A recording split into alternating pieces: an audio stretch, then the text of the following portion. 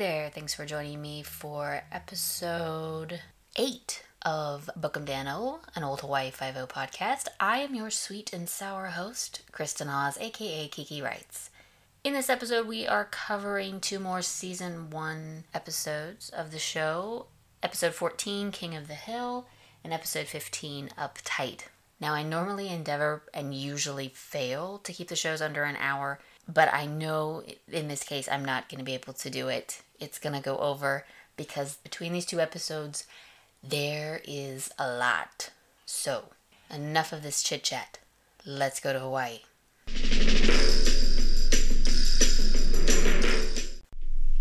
Who is he, Danny? Marine on leave from Vietnam. I checked his ID on the way in. Name's Austin. John T. Spelled A-U-S-T-O-N. Lance Corporal, United States Marine Corps. You got his serial number? Yeah. 52311-712. What about his outfit? I don't know. His orders put him in Honolulu on leave from Saigon. Then to report to Marine headquarters in Washington.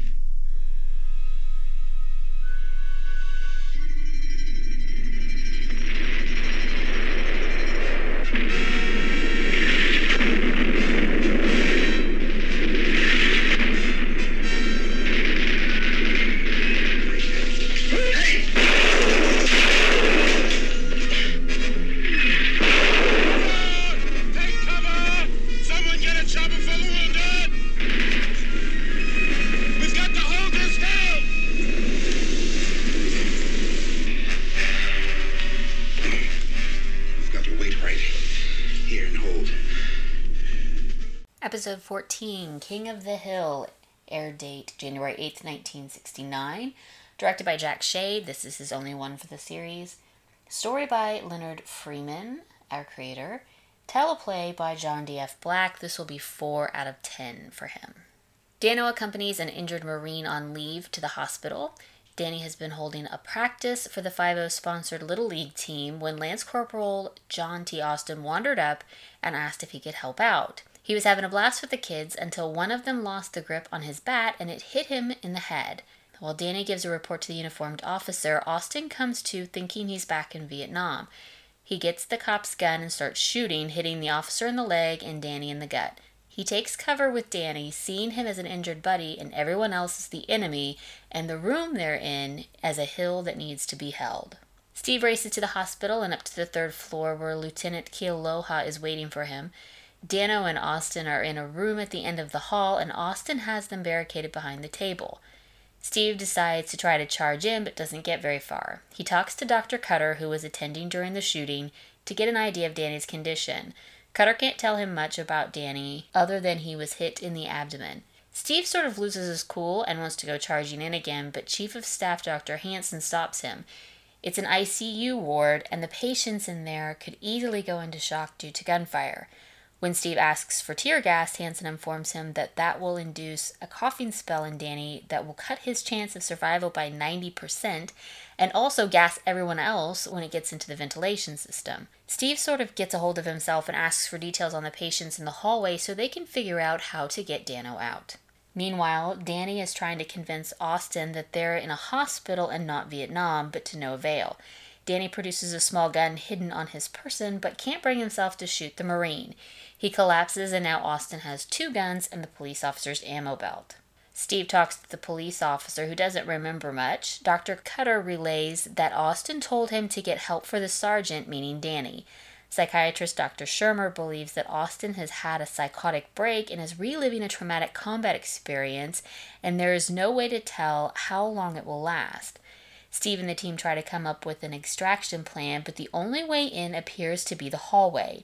He asks Kono to get Colonel Cardell and Chin Ho to get as much information about Austin as he can. He also asks Kealoha to get sharpshooter Charlie Takahashi. Dr. Hansen fills Steve in on the ICU patients. One needs a tech to operate a kidney machine in 15 minutes.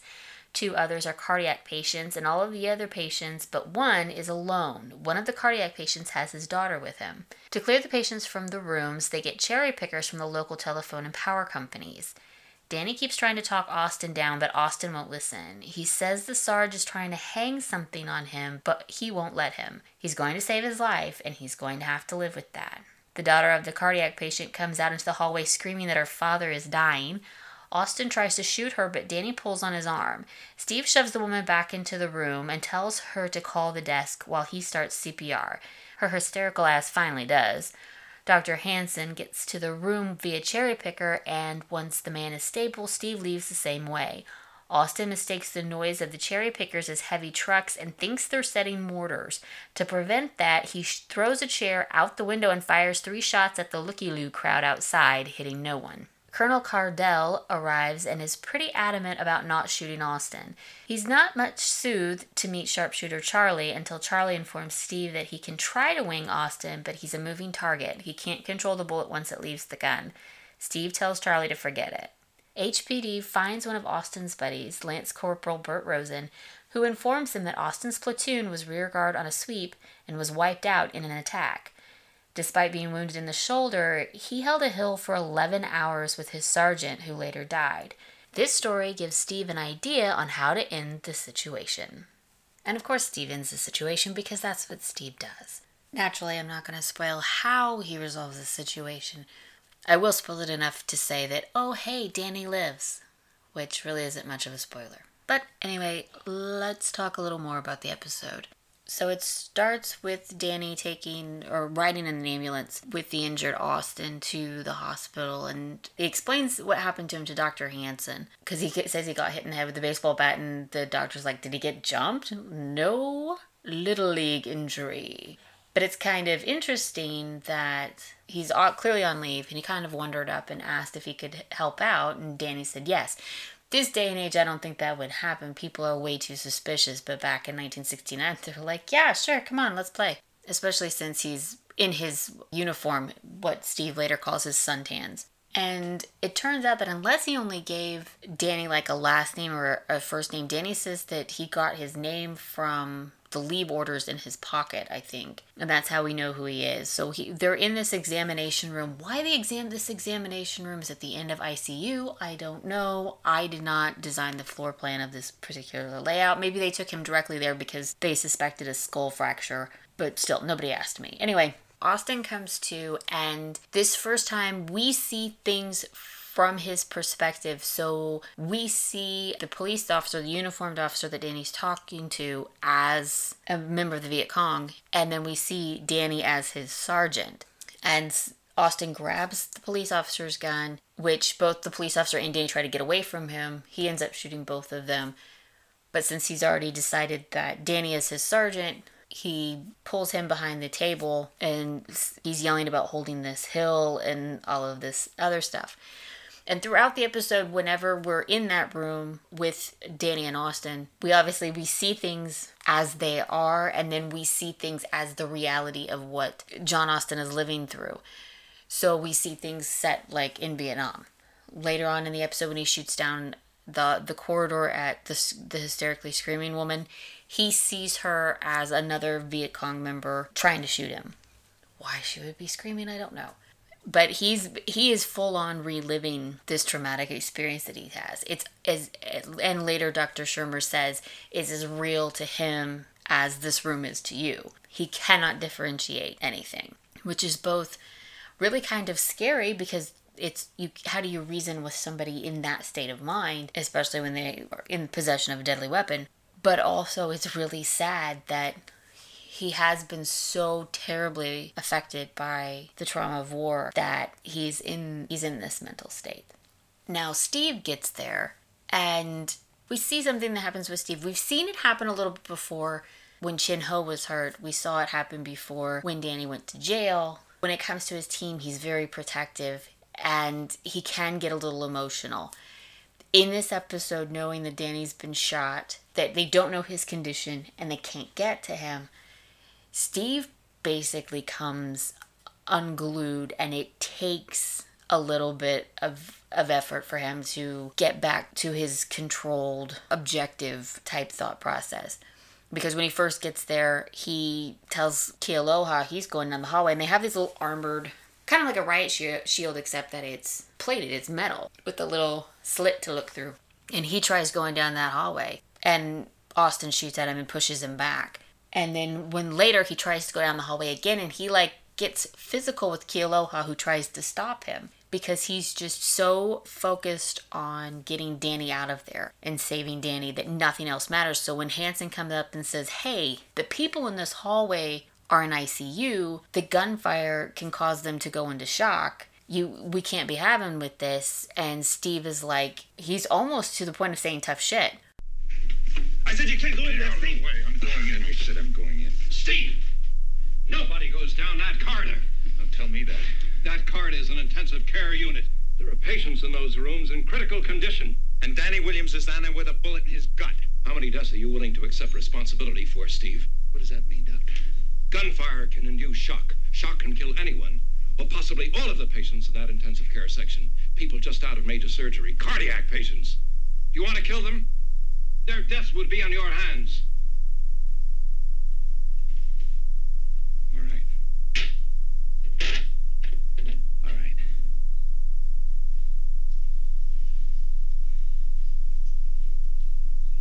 Get some tear gas up here. We'll lob it in there and take him. Steve, maybe you didn't understand what I said. that Danny is in there and he's dying. Settle down, Steve. Cool off. Get some tear gas. If that's supposed to help Danny, it won't. It'll get him out of that room. You fill that room with tear gas, you'll induce a coughing spasm in Danny. You start him coughing with a stomach wound, and you'll decrease his chances of surviving by 90%. And what about the other patients in this hospital? Don't you care about the patients? Oh, don't give me that line, Doctor. I care, and I care deeply. But first things first. Go downstairs to the nursery and tell that to the newborn babies when the tear gas comes in through the ventilation system. Or the operating room. All right. No tear gas. And no gunshots. Look, how am I going to take that Marine without shooting? How do I stop him from pulling the trigger on his gun? I wish I could answer that question, Steve. All I know is I can't jeopardize the lives of the patients on this floor. All right, how many are there? What are their exact conditions? Are there other people in those rooms with them? Can we get word to those people's facts, Doctor? Facts. I need the facts.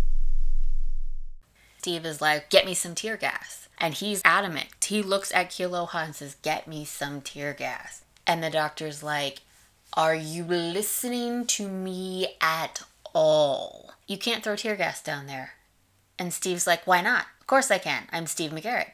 Okay, you throw tear gas down there and you induce a coughing spell in Danny with an abdominal injury. That just basically ruins his chances of surviving at all. Because when you've already got a bullet feng shui in your organs, the last thing you need is a coughing fit. But he's just so, almost like a hyper focus of getting Danny out of there that he just can't see a reason. And I think it's when Dr. Hansen says, shoots him down on the gunfire, shoots him down on the tear gas, and when he brings in the newborn babies, I think that snaps Steve out of it. When he realizes that the only way to get down to Danny is through that corridor, and he's got to operate with all these obstacles. The challenge of it sort of snaps him back, and so he tells Hansen, I need facts. Who's in those rooms? What do they need? How can we get them out? Or how can we get doctors to them so we can sedate them so they can, tolerate gunfire? I don't know what drug you give for that. I'm not a doctor. But he wants to deal with facts. Let's do facts. And that's when you see Steve start to get himself together and get his emotions in check and get back to being a Steve McGarrett we know. So they end up getting the floor plans, and when they realize they can't get anybody in through the ventilation systems, they realize that yes, the hallway is the only way they can get in, but there are windows to all the ICU rooms, and Steve realizes, hey, if we get cherry pickers, they call them cranes, but they're cherry pickers, from the telephone companies and from the power companies, we can either lift doctors up to the windows so they can sedate the patients or tend to the patients, or we can get them out that way, because they do end up removing the girl who needs the kidney machine. So we do see her come out of the window that way, and we see Dr. Hansen get up that way because one of the cardiac patients obviously goes into arrest. His daughter comes screaming out into the hallway, and she's just hysterically screaming, my father's dying, and then Austin shoots at her, and she continues to stand there and scream. And I'm not a nice person, because I just wanted Austin to shoot her because she was useless. She just stood there and screamed. If Danny hadn't pulled on Austin's arm, and if Steve hadn't basically dashed across the hall and shoved her back into her room, she would have been shot because she just has no self-preservation skills. So, and inside the room, as Steve goes over and checks the dad's pulse and starts CPR, and he's telling her, get on the phone and call down to the desk and they'll know to send help, she's still hysterically screaming about her father dying. I can understand panicking and being upset, but there is a point where you have to stop being useless. I have no patience for people that fall apart in emergencies. I'm sorry. I'm a bad person. I'm working on it. But Steve does end up saving that guy's life. The daughter does come to her senses and she calls down to the desk and they're able to get Dr. Hansen up there via the cherry picker, and she opens the window. She has the sense to open the window for him so he can come in. And I apparently have watched too much Emergency because Dr. Shermer comes in. He doesn't even take the guy's vitals, doesn't check his pulse, doesn't check his respiration, nothing. He just comes over and gives him a shot while Steve's doing CPR and then checks him, and he's like, okay, yes, his heart's going again. And I'm just like, man, that's some kind of doctrine you got going on right there. I guess he knows, he's the MD, he knows what he's doing. I probably would have felt better if he'd taken his pulse first, but whatever. Anyway, once Dad is saved, Steve gets out of the room via cherry picker. And it's an interesting scene because the way the rooms are, the room Austin and Danny are in is obviously at the back of this kind of this corridor, so it comes to the end of the building. And we see Steve come out of the side of the building where the room is. He starts coming down on the cherry picker at the same time that Austin decides that the cherry pickers are their trucks setting mortars. And he throws a chair through the window and starts firing at the crowd that's down there, but he doesn't hit anybody. But the interesting way they shot it is that you can see Steve, or possibly Steve's stunt double, on the cherry picker coming down on this side whilst Austin is shooting out the window, literally right around the corner. It was a really cool way that they shot that. So all this time while Steve is losing his cool, regaining his cool, and coming up with a plan to get the patients out so they can have a free run at Austin to try to get Danny out of the room. Throughout this whole thing, this whole ordeal, there's actually a newsman outside covering this situation. Because we do have a crowd of people watching, because Austin fires on them. But there's also a newsman covering it, Jack Francis. So he's keeping the folks at home. He's ratcheting up that tension by keeping the folks at home up to date. But he also gives us some background information on Danny that we didn't have before. According to Jack Francis, Danny was born and raised in Honolulu. He went to the University of Hawaii before transferring to University of California at Berkeley. He was a psych major first and then switched to police science after he transferred. So we get some added information about Danny that we might not otherwise get, because while they do have personal stories throughout the seasons, they don't have a whole lot. And while the reboot, especially, they do their personal lives a little bit more, they didn't really do it as much in the 68 series. And Jack Francis also manages to get in a dig at the other reporters, saying that other reporters have been very vocal in their opposition or their dislike of Steve McGarrett, but they're all silent now. So thanks for getting that jab in for Steve. We appreciate it, Jack. But this whole time, Danny's mostly conscious at the beginning, and he's trying to talk to Austin. And first he tries to talk to Austin by convincing him that what he's seen isn't real. You're not in Vietnam. You're in a hospital. These people want to help you. And Austin is so firm in his psychosis that he's basically writing Danny off as delirious from pain. At one point, Danny pulls his little gun on him. I really hope that it wasn't just in his pocket. I hope that he had a special little concealed holster in his pants, because it looks like he pulls it out of his pocket. Nothing irritates me more than improper gun storage, especially on your person. You do not stick your gun in your waistband. That is an accident waiting to happen. I am unanimous in this. The thing is he pulls out this little gun and he aims it at Austin, because Austin's distracted looking down the hallway, but he just can't bring himself to pull the trigger. And the pain causes him to collapse. When Austin gets the gun, you can actually see Danny over there shaking from the pain. So throughout all of this, Danny is trying to talk him out of it.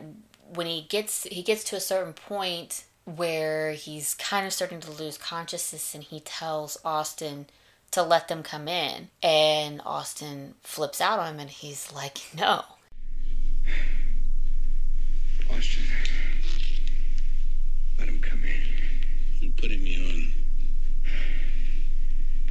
Let him come in. You're still bucking on the long shot, aren't you, Sarge? You're hoping to crawl out of here and go back to the old man and tell him that I ran out of my assignment and I let the feces walk right in. Is that your bag, is it? Austin, listen to me. Listen. We're not in Vietnam. We're in a hospital. We both need help. Yes, we need help. You need help badly. You think you're going to get it from them? No, you know better. You're still trying to hang something on me. Isn't that right, isn't it, Sarge? You're something else, Sarge. Well, so am I. Well, I'm not going to do it. I'm going to stay right here and see that you live. One way or another, I'm going to see that you live. Austin! Corporal Austin, can you hear me? Yeah. I'm going to see that you live. And how are you going to live with that? How are you going to live with the fact that your life was saved by Corporal John T. Austin? It's going to drive you straight up the wall. And I hope it turns you around. One way or another, I'll settle for either one. I need help. It'll be here. The help will be here. You have to believe that the same way I do. If it doesn't, I'll die with you. And I hope you don't find any comfort in that. Because I can't find any. So when it starts out, because we're going by third-hand report of what Dr. Cutter saw before he pulled the cop out of the room after the shooting, we think that he thinks Danny is his buddy, and then we're like, okay, they think he's his sergeant, and then we get a little bit further from listening to Austin. There is actually something rather antagonistic. It's a more of an antagonistic relationship between himself and whoever he thinks that Danny is. And so that makes it a little more interesting. And by the way, Austin is played by Yaphet Kotto, and we will talk about his extensive credits later. You should know who he is. He is positively brilliant in this episode. Just amazing. He fully immerses himself into Austin's thinking that he's in Vietnam. He never shakes from that. He never phones it in. He's just all there, and there is some really great emotion throughout, and especially at the very end. It's just, so good. He is just so good, which is why I love this episode. And on the blog post that I did, it was very close to being named my favorite of the season. He's just phenomenal in this. He's phenomenal in everything. So anyway, after Danny first tells them to come, let them in, he starts playing more into Austin's fantasy, or delusion, I should say. And so he says things like, don't waste the ammo. And that's how he keeps him from shooting down the hallway a couple of other times. And keeps reiterating to get him help, and he tries at one point to talk him into going for help, and he'll cover him, and he's like, no, well, neither one of us will survive for that. We're just gonna stay here and we're gonna hold this hill. And the whole time we're seeing things from Danny's perspective, which is reality, and then we also get to see things from Austin's perspective and what he is reliving in his mind. And that turns out to be the key. Dr. Shermer, who is Nels Olson with a mustache, shows up, and he explains that from what he gathers from what Cutter has said and what the uniformed officer had said, that he is reliving a traumatic experience, and he thinks it's very, very real. Because they really don't have a whole lot of information about Austin. They call in Colonel Cardell, who is LQ Jones without a mustache. We have Nels Olson with the mustache, LQ Jones without a mustache. Anyway, Colonel Cardell comes in, and he can't offer a whole lot of information about Austin, except for the fact that we know he's getting a medal for something, and he's getting a medal from the president, so that it's a big deal. And he's absolutely insistent that 5-0 not shoot Austin. So he's really dismayed when they go to meet Charlie the sharpshooter there. Because Steve doesn't want to shoot Austin, especially now that we're getting bits and pieces of realizing that he thinks he's in Vietnam. And that now he's getting a medal from the president. They definitely don't want to shoot him, but they kind of don't have a choice if things escalate to the point that it's it's going to be a choice between Danny's life and his, and he is shooting at them. And so, to Steve's credit, when they go to talk to Charlie, instead of asking him to kill him, he asks to wing him. And Charlie points out the main problem with that is that you're talking about a moving target. He can't control the target, and he can't control the bullet once it leaves the gun. So he can sight to wing him, but he can't guarantee that's what's going to happen. And instead of leaving Charlie there and saying, well, last resort, he says, forget it. Which is for the best, because just as they're going to rush down that hallway again is when the Lance Corporal calls in, because he was on leave, so they had to go look for him.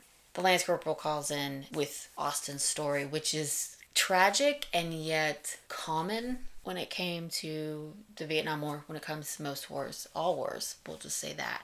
And that he was defending this hill with his wounded sergeant for 11 hours. And his sergeant ended up dying on the way to the field hospital anyway. And that is the traumatic incident that he's reliving right now. And that's how Steve comes up with the plan to get Danny out, but also to get Austin out without injury. It's a really clever plan. I like the way it comes together. But it's also a bit of a gut-wrencher, thanks to Yaphet Kotto's performance. And the last shot of the episode is just fabulous.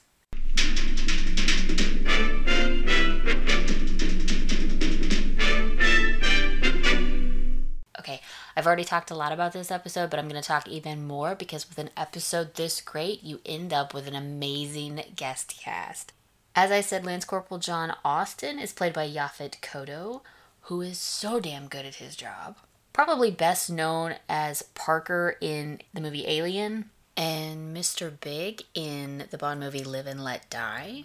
He was also Al Giardello, I hope I'm saying that right, in Homicide, Life on the Street. He was Platoon Sergeant James China Bell on For Love and Honor, which was a short-lived series with Keenen Ivory Wayans and Amy Steele from Friday the 13th Part 2. He also showed up on A-Team, Fantasy Island, Night Gallery, Mannix, Gunsmoke, Bonanza, Big Valley. I think he did 2 episodes of Big Valley, but I know one of them is The Buffalo Man, which is so good because he is so good. He was also in the movies Brubaker with Robert Redford, The Running Man with Arnold Schwarzenegger, Midnight Run, and Freddy's Dead, The Final Nightmare. I don't know why, but what a blessing. He was also in the TV movies Rage, The Corpse Had a Familiar Face, Women of San Quentin, and Night Chase with David Janssen, Elijah Cook Jr., and Richard Romanus, who played the killer in the TV movie Night Drive. Dr. William Hanson was played by Jeff Corey. We'll see him in one more episode. The man has 236 credits because he was in everything. I guarantee you have seen his face. He was lawyer Sam on Helltown, the short-lived series with Robert Blake. He was Bill McGregor in Morning Star, Evening Star, another short-lived series. He also showed up on Murphy Brown, Babylon 5, A-Team, Manimal, Perfect Strangers, Night Court, Simon & Simon, Barney Miller, The Bionic Woman, $6 Million Man, Starsky and Hutch, Night Gallery, Bonanza, Gunsmoke, Wild Wild West, Perry Mason. He appeared in the movies In Cold Blood, The Boston Strangler, True Grit, Butch Cassidy and the Sundance Kid, Beneath the Planet of the Apes, Oh God, Jennifer, and Conan the Destroyer. He also showed up in the TV movies A Deadly Silence, The Lottery, Final Jeopardy, which was written by Shirl Hendricks, who wrote one of the earlier episodes of this season, Case of the Black Widow, and Something Evil, which was directed by Steven Spielberg. Colonel Lou Cardell was played by L.Q. Jones, as I said. He played Belden on The Virginian. He was also Nathan Wayne on Renegade, and Sheriff Lou Wallace on a short-lived series called Yellow Rose, which starred Sam Elliott, Sybil Shepherd, David Soul, Noah Beery Jr., Chuck Connors, and Ken Curtis. So obviously it was too great for its own good. He also showed up on several episodes of Big Valley, Gunsmoke, Rawhide, Wagon Train, Laramie, Perry Mason. He was in the Cowboy George episode of the A-Team, which features Boy George, and it's one of my favorites. Probably the greatest example of stunt casting to ever happen in the 80s.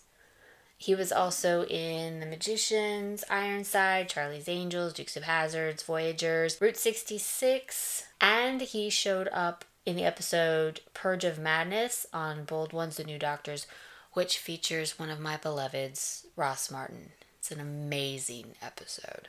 He was also in the movies Prairie Home Companion, Route 666, Mask of Zorro, The Patriot, Casino, Mother Jugs and Speed, Hang 'em High, The Hunting Party, The Brotherhood of Satan with Strother Martin, which just sounds absolutely amazing. And the TV movies Strange and Deadly Occurrence, which I believe Made for TV Mayhem just recently, as of this recording, featured on their show. Standing Tall with Robert Forster, Will Sampson, Buck Taylor, Linda Evans, and Chuck Connors, so another one with a bunch of Western greats. Tornado with Bruce Campbell, The Jack Bull with John Cusack, which I believe was also adapted by his father, Dick Cusack.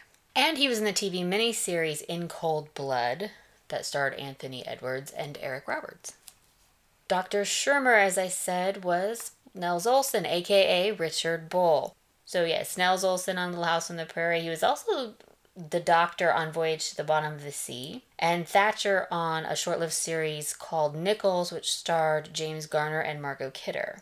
He's also appeared on ER, Highway to Heaven, Hill Street Blues, Mary Hartman, Lou Grant, Barnaby Jones, Mannix, The Rookies, The FBI, Bonanza, Columbo, Mission Impossible, Ironside, Family Affair, Andy Griffith, Gomer Pyle, Perry Mason, Highway Patrol, and he showed up in the movies The Satan Bug, which isn't what you think, I looked it up, Moonfire, The Andromeda Strain, and High Plains Drifter. He's also showed up in the TV movies Heat Wave, Sweet Sweet Rachel, and The President's Plane is Missing. Our uniformed officer, whose name I could not remember when I was talking about it, that's Peter Miller.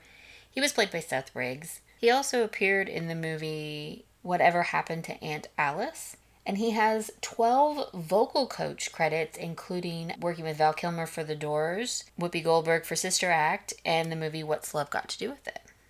Our intern, Dr. Cutter, that's Lawrence Templar. He has one other credit, and that is for the TV show Doctari. The hysterical daughter, Mary Carabinos, she was played by Gina Felinis. She has one other credit, and that's the movie Kona Coast. The reporter who hassles Steve when he first walks into the hospital is Alex Todd. This is his only credit. Lance Corporal Bert Rosen is played by Doug Barden. We'll see him in one more episode. He also showed up in Magnum P.I. and the movies Glory Road and Lush. Nurse Rizzo was played by Napua Stevens. We'll see her in one more episode. Jack Francis, the newsman covering the situation from outside. That's Jack McCoy. We'll see him in 2 more episodes. He was also on The Ray Anthony Show and has an uncredited role in the 1954 A Star is Born. Abe, one of our other uniformed officers standing guard outside. That's Robert Crewston. We already saw him in Tiger by the Tail. And of course, we also have Douglas Mossman back as Lieutenant Kealoha. And once again, there's Danny Kamekona playing Charlie the sharpshooter. Now, I've already talked about our writers Leonard Freeman and John D.F. Black in previous episodes. Our director, Jack Shea, he did a lot of TV directing, including 110 episodes of The Jeffersons, 37 episodes of The Bob Hope Show, 14 episodes of Death Valley Days, 15 episodes of Sanford & Son, 8 episodes of The Waltons, 22 episodes of The Ropers, 92 episodes of Silver Spoons, 14 episodes of Designing Women, 3 episodes of Sister Sister, 6 episodes of Growing Pains, 3 episodes of Valerie, 13 episodes of The Charmings. He also directed the TV movies Married to the Mob, A Little Bit Strange, Hot Prospects, Roxy Page, which also featured Jeff Corey, and he did several Jerry Lewis TV specials. And that's King of the Hill. This episode is a must-watch.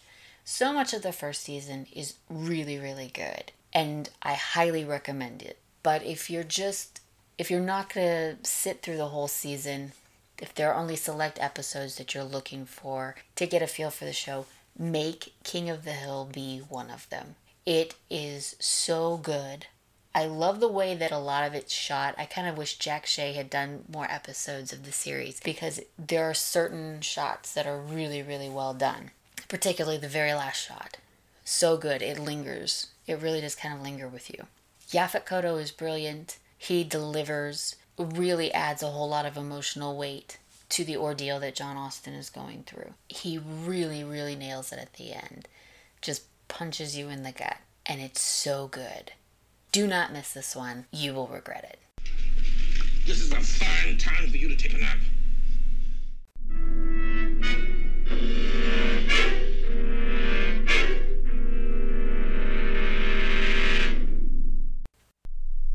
You're up pretty tight, Dano. Why not? She reached out her hand to me. I was inches from grabbing her.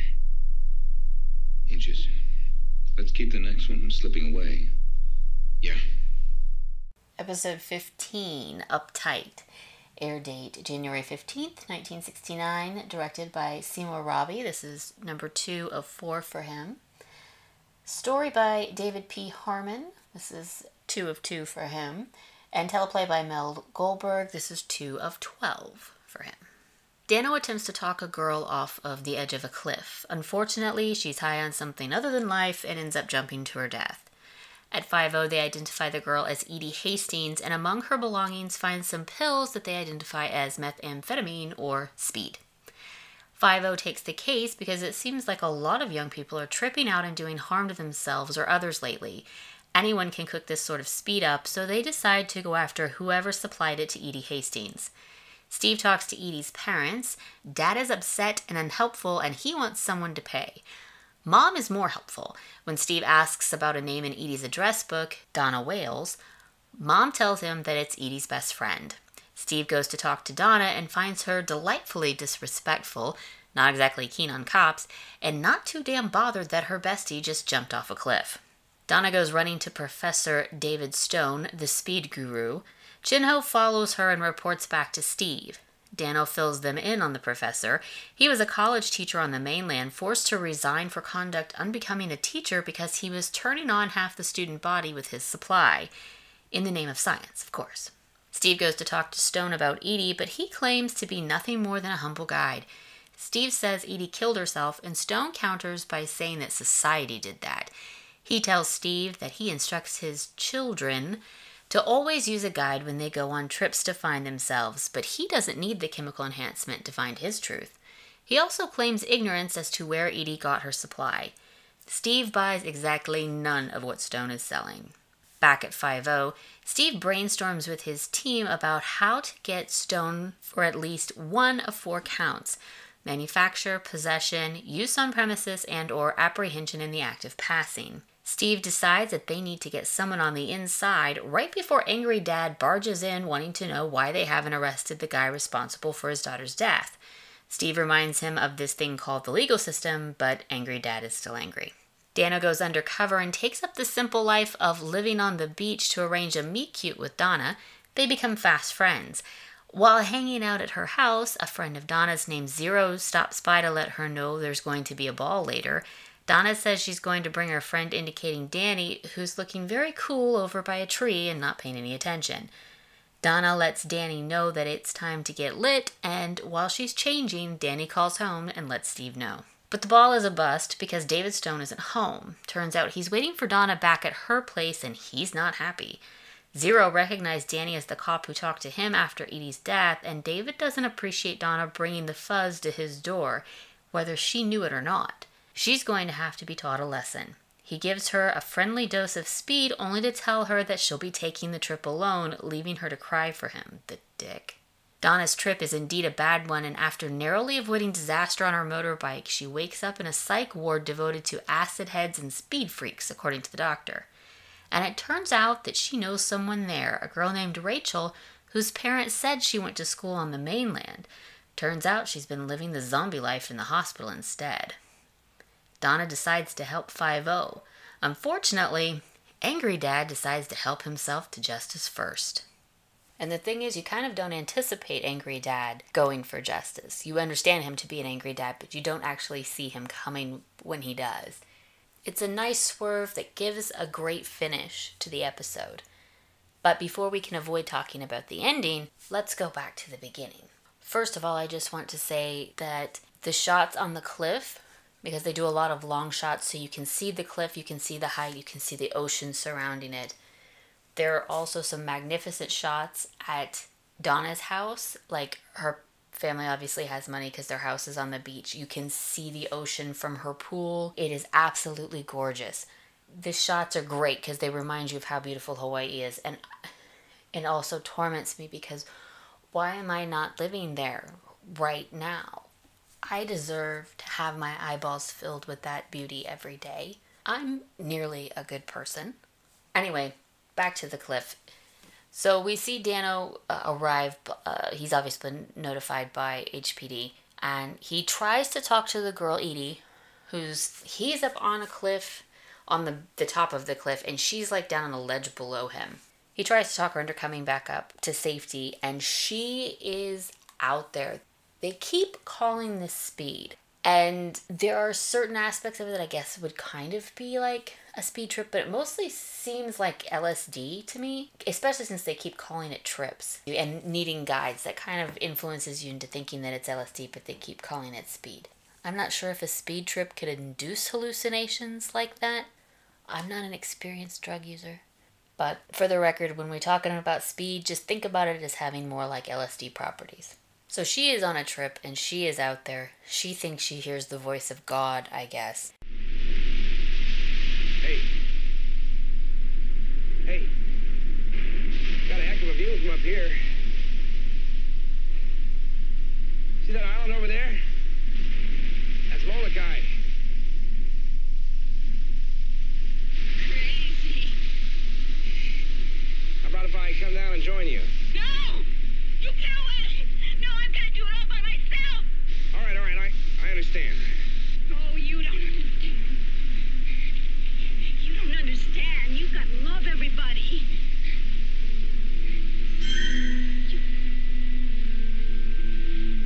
Oh. Oh, listen.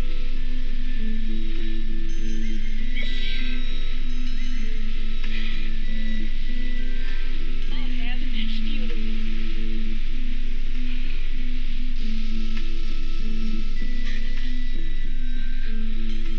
That's the music of the stars.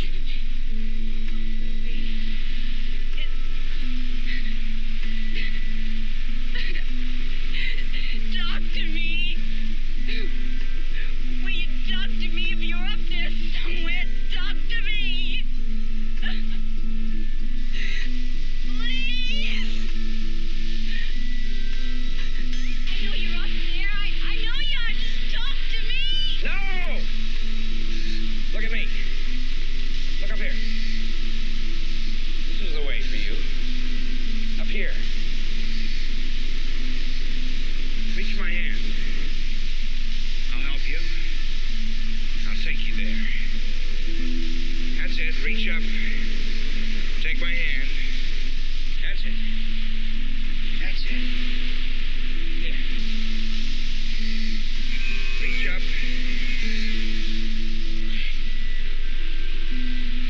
What?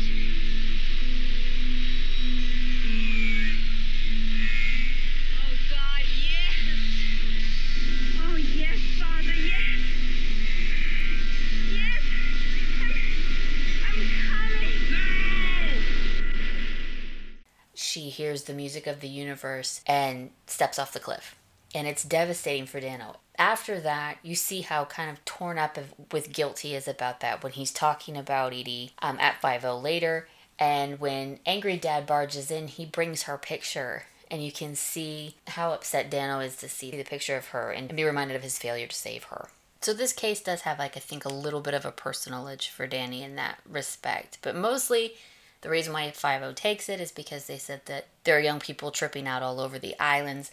They talk about a group of boys that beat somebody up because they thought he was the devil, which sounds more like LSD. But then they also talk about a guy that stabbed somebody else because he thought he was looking at him wrong. And I'm like, well, that could be speed, because speed can make you paranoid and irritable and agitated. So like I said, it's speed on LSD. Anyway, they decide to take this on because the problem is that there's no real supply chain to go after, like with other drugs that have to be imported. Anybody with any knowledge of chemistry can basically make this up in bathtubs and sinks to get turned on, as Danny says. So that's why they decide to focus on the guy who supplied Edie Hastings. they can at least get one guy, and possibly that will lead to 2 other arrests. So Steve first goes to talk to Donna and finds her at her house swimming in her pool, and she is the typical spoiled brat. She's living in a lap of luxury, but she still turns her nose up at it like, this is my parents' scene. This is my family scene, not mine. Like, she's above all of this, yet she's enjoying it. A total spoiled brat. Not keen on the police either. Steve tells her she's been reading too many leaflets. I'm like, she's not exactly wrong on some of the points she's making, but we're going to ignore that because in television, the police represent an ideal. Anyway, Steve talks to her about Edie, and she maintains that Edie committed suicide, that she wanted out because society is a drag, and she's a real cool cucumber, which Steve totally calls her out on. Garrett, 5-0. Buzz. Buzz. Can we talk? What about? Edie Hastings. She's dead. Yes, I know. Why not let her rest in peace? She was your best friend, wasn't she? Well, maybe that's because we respected each other's privacy. You did know she was hooked. Hooked? Yeah, she was a user. Edie taking drugs? What do you think pushed her off that cliff? Oh, well, you see, I think she jumped to get out of it. But you're such a rock in this rotten establishment, you couldn't understand that, could you? Yeah, this rotten establishment's really kicked you around. This is where my family lives. It's their scene, not mine. Look, Miss Wales, I'm here for information. Information that might help a lot of other kids like Edie. Oh, and how would you help them? Would you use the end of a nightstick or the end of a gun barrel? You've been reading too many leaflets. Have I? Yeah, there are other ways, and all of them better than the way Edie died. High on speed.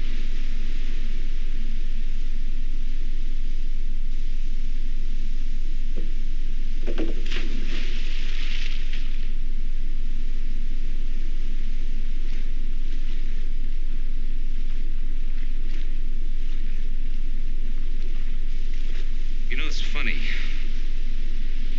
Your best friend is dead, and you can help us find out why and how, but you couldn't care less. That's pretty cool, baby. Pretty cool. However, when Steve leaves, she goes running to David Stone, rather upset, and there's basically this insinuation of, I'll take care of you, which means, like, here, we're going to go on a little trip for you. So after they get the info about David Stone, about how he's a disgraced professor from the mainland, chemistry teacher who kept turning on the student body with his homemade pills, which does not sound safe. He's come to Hawaii and he is kind of like, he's a speed guru. He's one of those, I'm only showing people their truth, leading them on their path, and there are detours on the path. He's using the high spiritual lingo and all of that stuff. But at the core, he is a total narcissist. And you can tell because he's smart. He offers up Steve a little bit of information. He answers some of Steve's questions, but not satisfactorily. He does stuff like, he maintains he does not know where Edie got her supply, doesn't know how she used it, none of that. He knows his, as he calls them, his children go on trips, but he always says that they need guides. He makes a point of saying that he does not imbibe in this sort of chemical alterations. He doesn't need it to find his truth. That's what makes him the guru, I guess. Which makes sense because with narcissists, what they need is control and for someone to be dependent upon them. So to be in control, you have to be clear-headed. And drugs is a great way to keep people dependent upon you because they're not clear-headed. So he matches a few wits with Steve, and he's correct at the end when he says, when you come back, you better bring a warrant. And Steve says, better than that, I'll bring handcuffs. So I'm assuming that means he wants to arrest him, not get into some bondage play. And because Steve knows that this guy is smart, they know they're going to have to be creative in order to nail him for anything. And that's why Steve comes up with the idea of putting somebody on the inside. And just then, Angry Dad barges in. Now, when Steve went and talked to Edie's parents, both parents are obviously upset. Their daughter just jumped off of a cliff, which is usually unanticipated. Dad is angry and unhelpful because there's a certain hint like, yes, Edie did drugs and now she's dead, so what? So there's a certain level of shame, I think, there, because there's the insinuation that they were bad parents because A, their daughter was on drugs, B, she jumped off of a cliff. There's always that insinuation that suicide is a shameful thing. And so Dad, who is obviously very prideful, is dealing with a double dose of that. And he's just completely unhelpful at the first encounter. Mom is the one that gives up that Donna Wales is Edie's best friend. But when Dad comes into 5-0's office, his tune has changed in the sense that now he's angry and wants vengeance, he wants justice, he wants someone to pay for what happened to his daughter, and he is adamant about this. You better have a good explanation, Mr. Hastings. That's what I'm looking from you, McGarrett. Why haven't you found the man who killed my daughter? Your daughter committed suicide. It's not true. And you know that better than I. Whoever it was, whoever gave her those drugs, he killed my little girl as sure as if he'd put a gun in...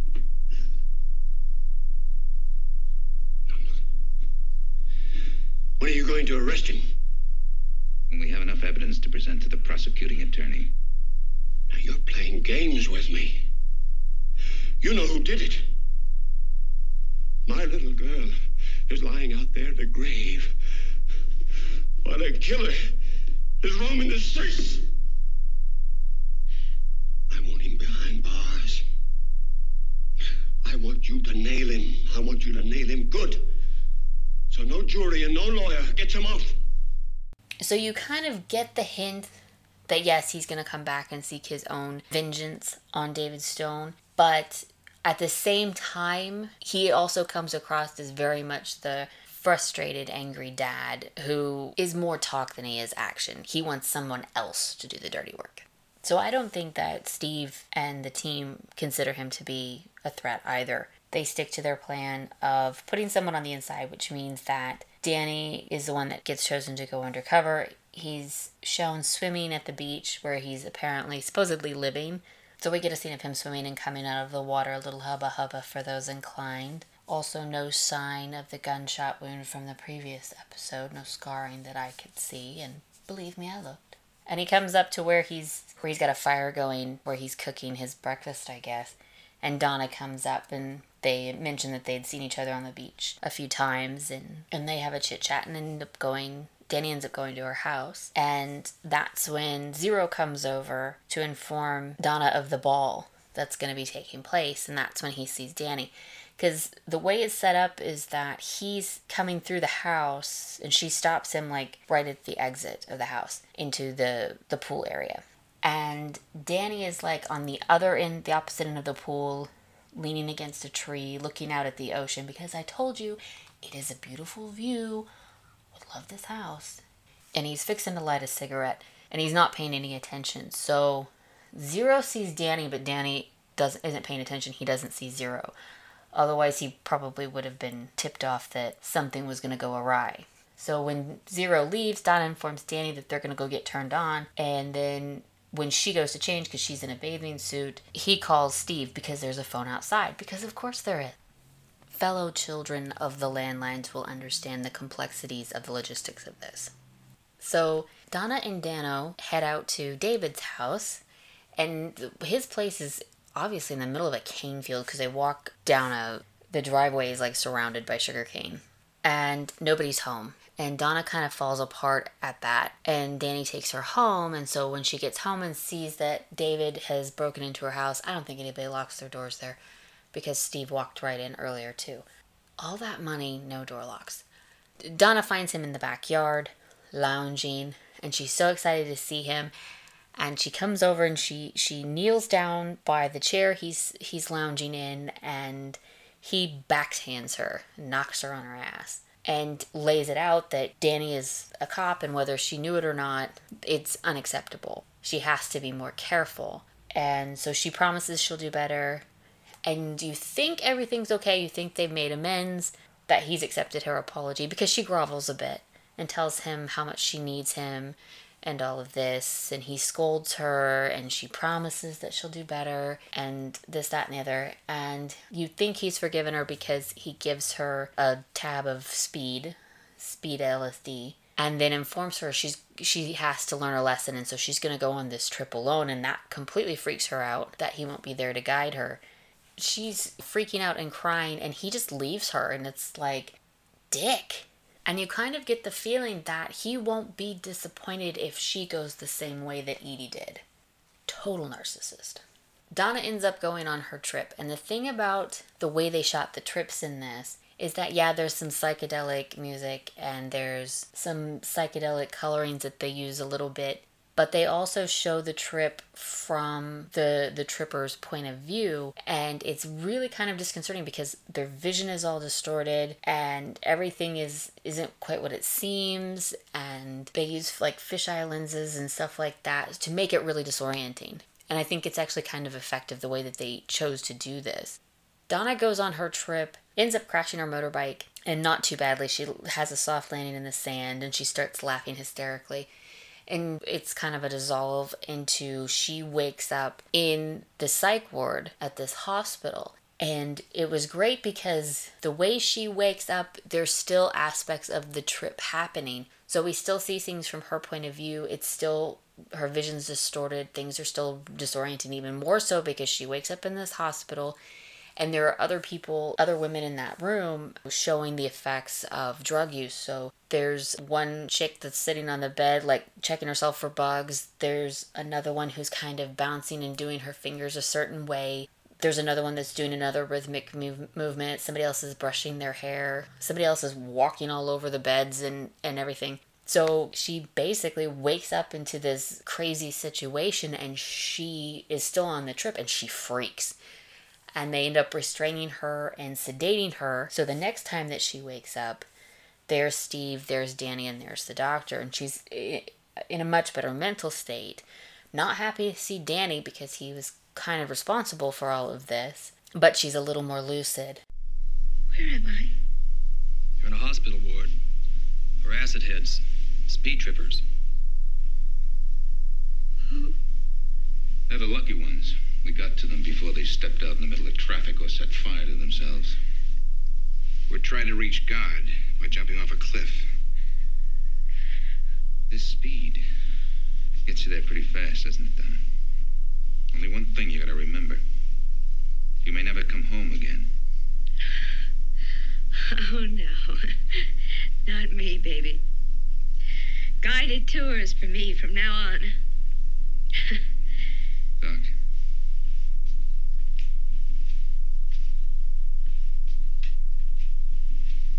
Harriet, you went on a guided trip. Tell this young lady, was it a worthwhile experience?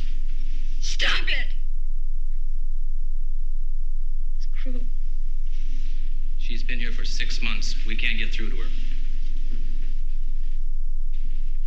Could I please go now? There's someone here who went to the university about the same time you did. Lives out in the Kahala district. I have a hunch you might know her. And it's a girl named Rachel who Donna was told by her parents had gone to the mainland to go to school, but in fact she's been in this hospital the whole time. I don't know who played Rachel, what that actress was, but she's sitting in a chair, twirling her finger around her hair, and she just has this wide, dead-eyed stare. I don't think she ever blinked. Her mouth is hanging open just a little bit, and it is really kind of creepy because you expect her to blink, to do something, and she doesn't. She just sits there. So it was really a rather unnerving performance. I'm sorry, I don't know who that actress is. But that's ultimately what snaps Donna out of her David Stone love and leads her to wanting to help 5-0. Unfortunately, the help doesn't exactly work out because Angry Dad comes back into the picture. But we know we have this, there is that resolution with her that, yeah, she's going to stay off the drugs because of what happened. And like I said, the ending is unexpected, but it kind of brings the episode around in a sort of poetic circle, which makes it really, really satisfying. And really, what more could you ask for from your trip?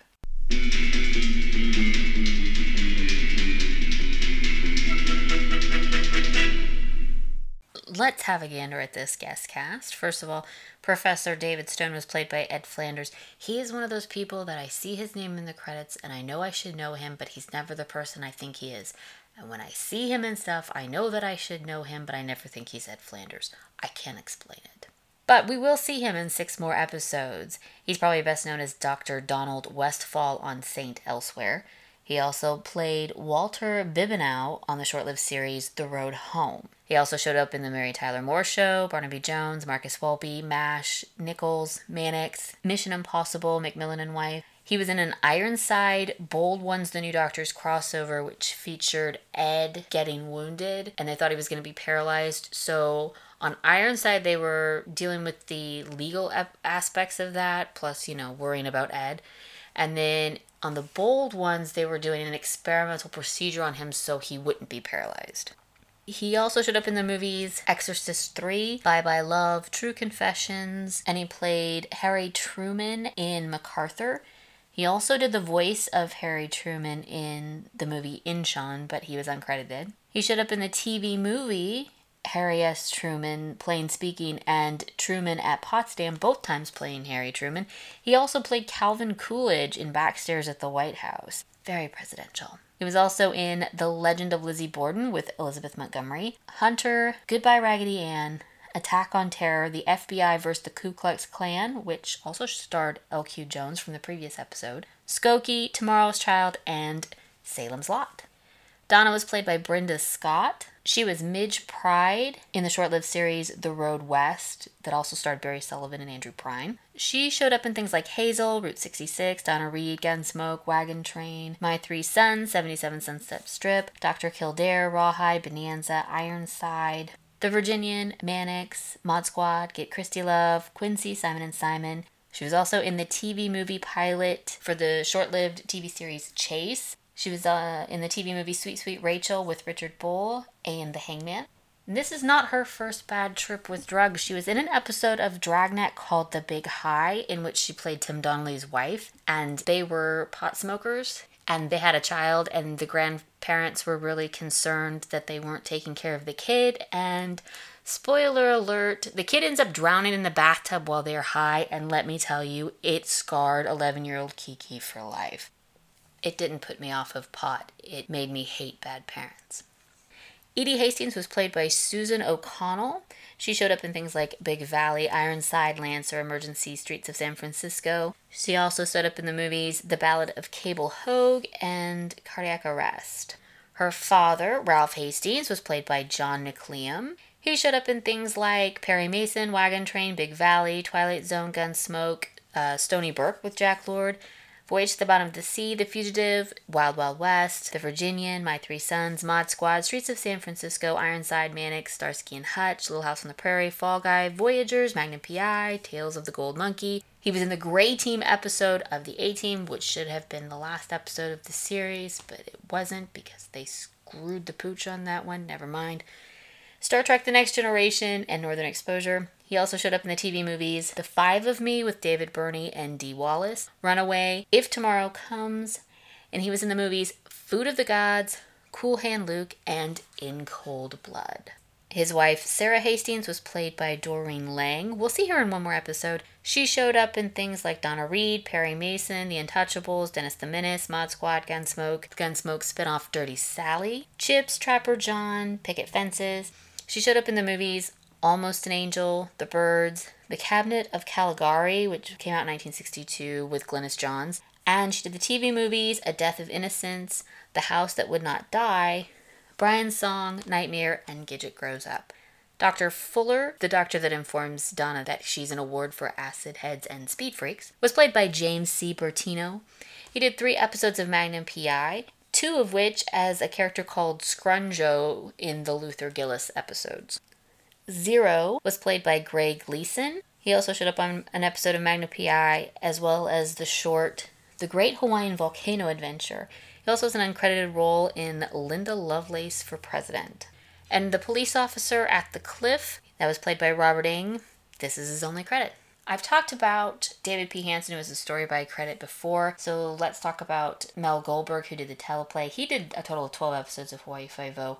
He also wrote 13 episodes of Big Valley, 8 of Tales of Tomorrow, 5 of a show called Danger, 13 of Studio One in Hollywood, 6 of something called Decoy, 5 of Craft Theater, 6 of Deadline. He did 3 episodes of Dan August, 8 episodes of Mr. Novak. He also wrote episodes of Thriller, The Untouchables, Mod Squad, Lancer, Bonanza, and he wrote the movies Hang 'em High, Erotic Images, and My Therapist. Our director is Seymour Robbie. He did 4 episodes of Hawaii Five-0. This is the second one, the first of which was By the Numbers, and I didn't talk about him then because I had run out of room on my notes. So he mostly did TV. I know him best. He did 4 episodes of The Green Hornet, which is a show I covered with Dan on Eventually Super Train. He also directed 3 episodes of Man from U.N.C.L.E., 12 of F Troop, 3 of The Virginian, 3 of Mannix, 4 of The Mod Squad, 6 of Cannon, 7 of Streets of San Francisco, 5 Ellery Queen episodes, 4 episodes of Wonder Woman, 8 episodes of Barney V. Jones, 9 episodes of Trapper John, 17 of Remington Steele, and 21 Murder, She Wrote episodes. And that is Uptight. It's one of those episodes that I forget how much I like it until I start watching it. It's got some weight, but it's not too heavy. Sure, drugs are bad, but narcissists are worst. And it's got that poetic justice ending that you kind of don't see coming, that brings the whole thing full circle and just makes it all worth it. It's kind of an unassuming episode, but it's definitely worth your time. You just can't go in there. Hold it, mister. I'm sorry, Mr. McGarrett. I told him he couldn't barge in like that. It's all right, May. It's all right. I'll take care of it.